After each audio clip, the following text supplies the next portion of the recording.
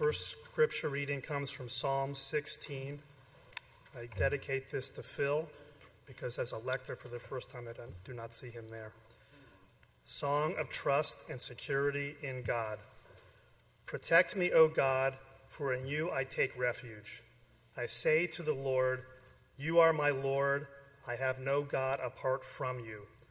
As for the holy ones in the land, they are noble, in whom is all my delight. Those who choose another God multiply their sorrows. Their drink offerings of blood I will not pour out or take their names upon my lips. The Lord is my chosen potion and my cup. You hold my lot. The boundary lines have fallen for me in pleasant places. I have a goodly heritage. I bless the Lord who gives me counsel. In the night also my heart instructs me. I keep the Lord always before me. Because he is at my right hand, I shall not be moved. Therefore my heart is glad, and my soul rejoices. My body also rests secure. For you do not give me up to Sheol, or let your faithful one see the pit. You show me the path of life. In your presence there is fullness of joy. In your right hand are pleasures forevermore. This is holy wisdom, holy word. Thanks be to God. From the Gospel of John. When it was evening on that day, the first day of the week, and the doors of the house where the disciples had met were locked for fear of the Jews, Jesus came and stood among them and said, "Peace be with you." After he said this, he showed them his hands and his side. Then the disciples rejoiced when they saw the Lord. Jesus said to them again, "Peace be with you. As the Father has sent me, so I send you." When he had said this, he breathed on them and said to them, "Receive the Holy Spirit. If you forgive the sins of any, they are forgiven them. If you retain the sins of any, they are retained."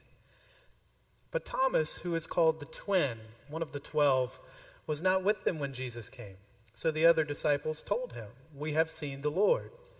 But he said to them, "Unless I see the mark of the nails in his hands and put my finger in the mark of the nails in my hand in his side, I will not believe." A week later, his disciples were again in the house, and Thomas was with them. Although the doors were shut, Jesus came and stood among them and said, "Peace be with you." Then he said to Thomas, "Put your finger here and see my hands. Reach out your hand and put it in my side. Do not doubt, but believe." Thomas answered him, "My Lord and my God." Jesus said to him, "Have you believed because you have seen me? Blessed are those who have not seen and yet have come to believe." Now Jesus did many other things, many other signs in the presence of his disciples, which are not written in this book, but these are written so that you may come to believe that Jesus is the Messiah, the Son of God, and that through believing you may have life in his name. This is holy wisdom, holy word. Thanks be to God. It's interesting to me that Jesus greets them by saying, "Peace be with you." And he does this 3 times. And that's kind of out of character for him. He doesn't normally greet someone, "Peace be unto you." He actually never says that phrase. But he says it 3 times, and the only 3 times he ever says it is recorded in this gospel. Out of the all other 4 gospels, this is the only time we see him say this. It doesn't mean that he doesn't wish peace on people, but in this instance, he keeps saying, "Peace be unto you." And the question is, why is that, really? And I think the answer to that starts at a place called the Red Hot Chili Pepper in San Carlos, California. My wife, Jen, she has 2 sisters, and they're 3 brothers-in-law. 2 brothers-in-law, and myself included. And we would go out to eat from time to time, and we enjoy adventurous eating.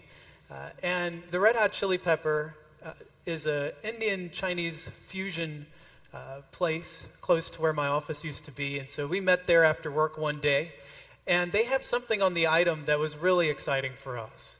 Now, you may have seen menus that have the sort of 3 pepper system, where one next to the item, one means mild, 2 means medium, 3 means hot.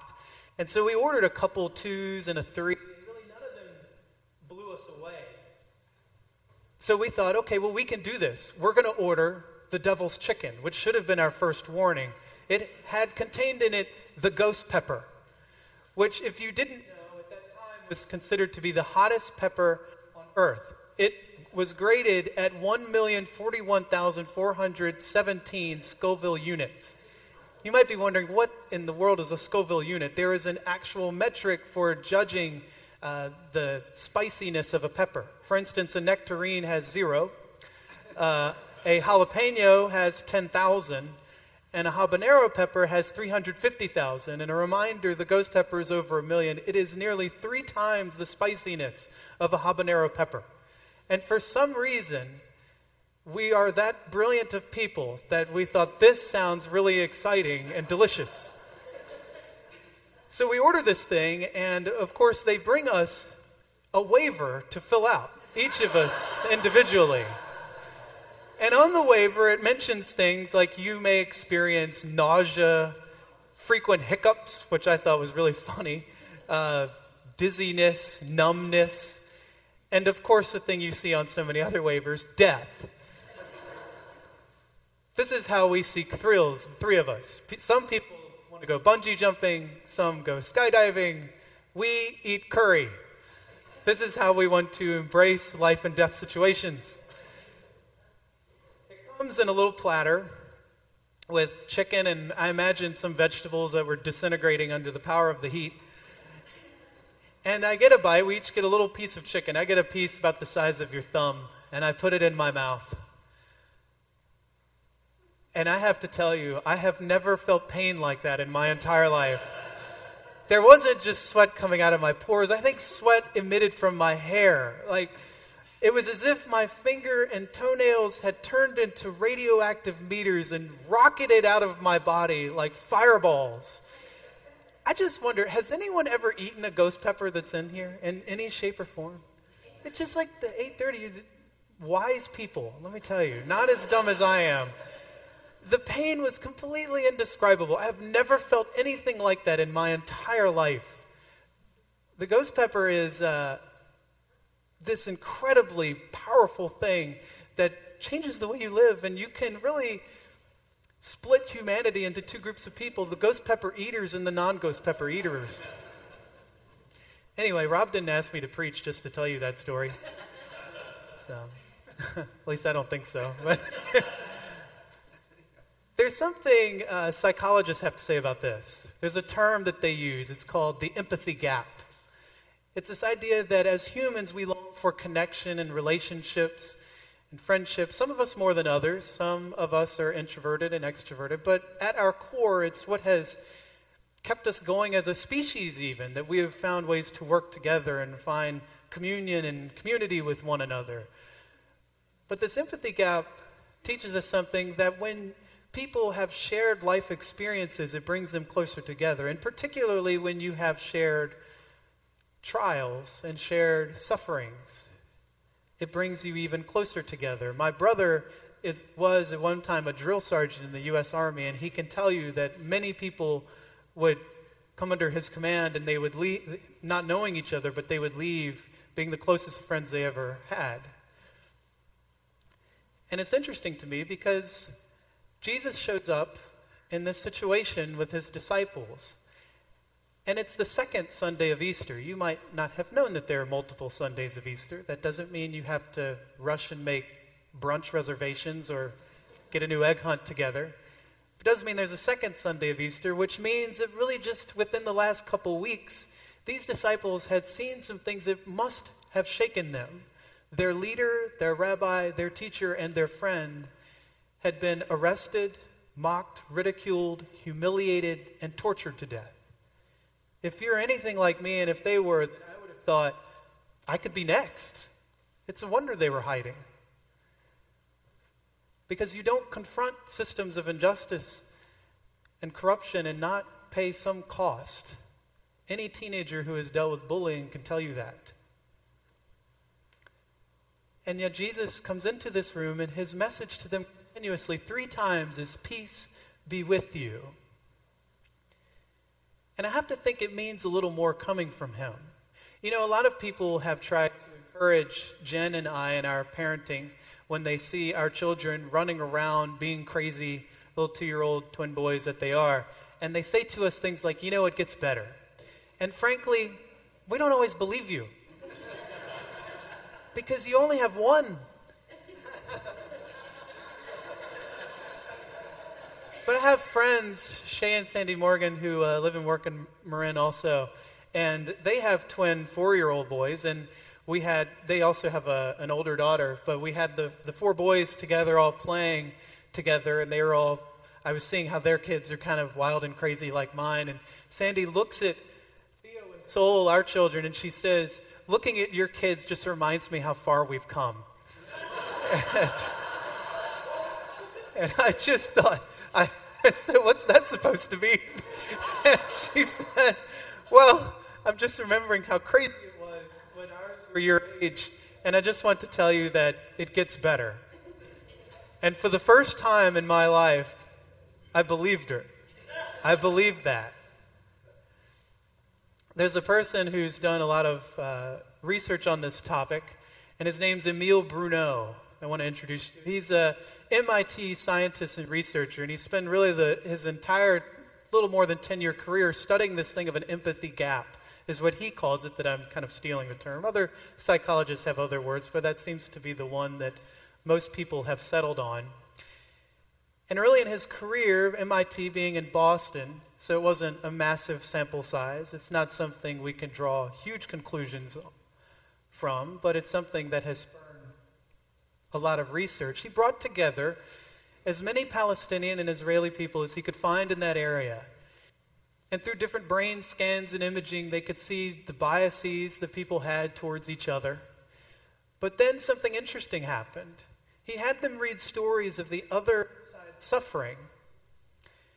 And they found that the same part of the brain, it's something like medial percuis or something, I'm not a brain scholar, but it's this particular region of the brain would light up when they would read these stories of someone else's suffering from the other side of this conflict.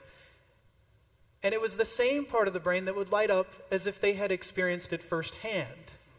In other words, if I was in a terrible auto accident and I was retelling that story, a part of my brain would light up. And if you were telling me the story of your auto accident, that same part of my brain would light up. It's fascinating to me how our shared suffering creates this ability to make connections and maybe open ourselves to be a little vulnerable to healing and encouragement and peace that we might not have been as open to before. It's funny, when I was in college, I learned this when I was studying, I'm taking classes on theology and ministry and counseling and all this, and I had a number of people I lost at that time for different reasons, but the one that really affected me the most was when my father died my freshman year. And I remember people trying to encourage me, and my classmates and my professors, and sometimes I would recognize that they were doing exactly what they had been taught to do, but I just didn't care. It didn't make me feel really any better. But there were a few people that would just kind of spend more time with me and just hang out with me and kind of create, as I look back on it, kind of create this solidarity with me. And what was fascinating is that many of them had experienced similar trials. They had lost someone close to them. It's funny that it's one of the major paradoxes of life that our pain and our struggle and our scars can actually lead to a great amount of encouragement and enlightenment in other people. For example, I was at the Walk to End Alzheimer's several years ago. My wife was working for the Alzheimer's Association at the time, and this is when it was the Memory Walk on Treasure Island. And I remember going thinking, okay, I've been to these kind of charity events. People are here for really one of two reasons, or maybe both, sort of my cynical mind at work. They're here either to fulfill their fundraising needs, or they're here because they want to get some exercise. But I was so amazed by just the atmosphere of healing that was on that island that day.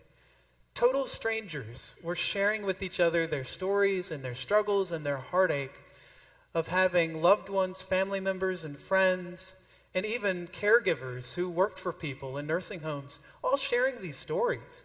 It completely blew me away. And I was just an observer to this because people would come and ask me, or I would ask them, and I would hear their story, and I would just be moved, and they would say, so who do you know that's had Alzheimer's? And I would say, actually, no one. I don't know anybody. And so then the natural follow-up was, why are you here? And I would just say, well, you see that brilliant, beautiful woman right there? I'm here because of her. So, I just had to embarrass her again on a Sunday. It was such a moving event to be a part of for that reason. People were just so full of hope and encouragement that I've never seen when people that have dealt with this, because I've been at people's bedsides that are in Alzheimer's, I've been at people's homes where someone there suffered from the disease. It was incredible to me how that worked. What kind of scars do you have? Is it financial struggles that you've had to deal with in your life? Self-image, depression? Maybe some bitter or harsh breakup of loved ones in your life? Is it doubt? I mean, don't think for a minute that just because we're in a church, people don't doubt. I like to tell people that, they let me work here and I doubt all the time. But it is a true paradox that those things mean something to the rest of us who struggle with it as well. Jesus shows up in this room with his scars on full display, saying, "Peace be unto you." And I have to imagine that means more to them than when someone who hasn't really struggled tries to encourage them as well. I would assume that other people tried to encourage the disciples, maybe Mary, maybe Lazarus, different people who knew them tried to encourage them as well. But there they were hidden in this room. Going back to Bruno, he had a very interesting observation about this, I think a very important one. He said, you can show people videos and have them read stories of people who have suffered similar life trials that you have. And yeah, it lights up the same part of your brain waves as if it had happened to you. But that doesn't necessarily make you empathetic. It's what you do with that information is what really matters. I have to believe that this moment in Jesus and the disciples' life is recorded in the Holy Scriptures not so that we can just read it and have some sort of concern for Jesus' pain and suffering. I have to imagine that it's written there so that we can do as the disciples did and unshackle ourselves of all the doubt and pessimism and fear and anxiety that keeps us from living out the life that God calls us to live. Some people, and myself included, we get sort of deceived into thinking that peace is the absence of conflict or the absence of war, and that's not really true. Peace is having the stillness and confidence in even the most dangerous or harsh situations. If I asked you if you thought Jesus was full of peace, I would imagine most of us would say yes. But this was not somebody that lived an easy life. He had quarrels with his family. People mocked him. His friends left him. He was dealing with conflict all the time, but yet full of peace. And here his disciples are about to go out into the world facing a similar set of circumstances that he had. And his message to them is, "Peace be unto you." One of the things I love about John's gospel, and you might have picked it up in the last verse, is he tells you why he's writing it. This is different from all the other writings of the Bible, really. He says, "I'm writing this so that you, in so many words, so that you understand that Jesus is the Messiah, the living God, and that you would sort of live in understanding of that. He writes this story for us. He recollects it for us. Again, so that Jesus can bridge this sort of gap of empathy that we have in the pains and struggles in our life.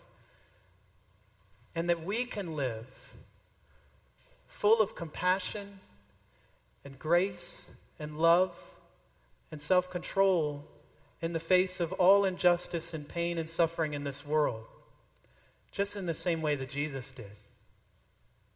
And by God's grace, we will. Amen.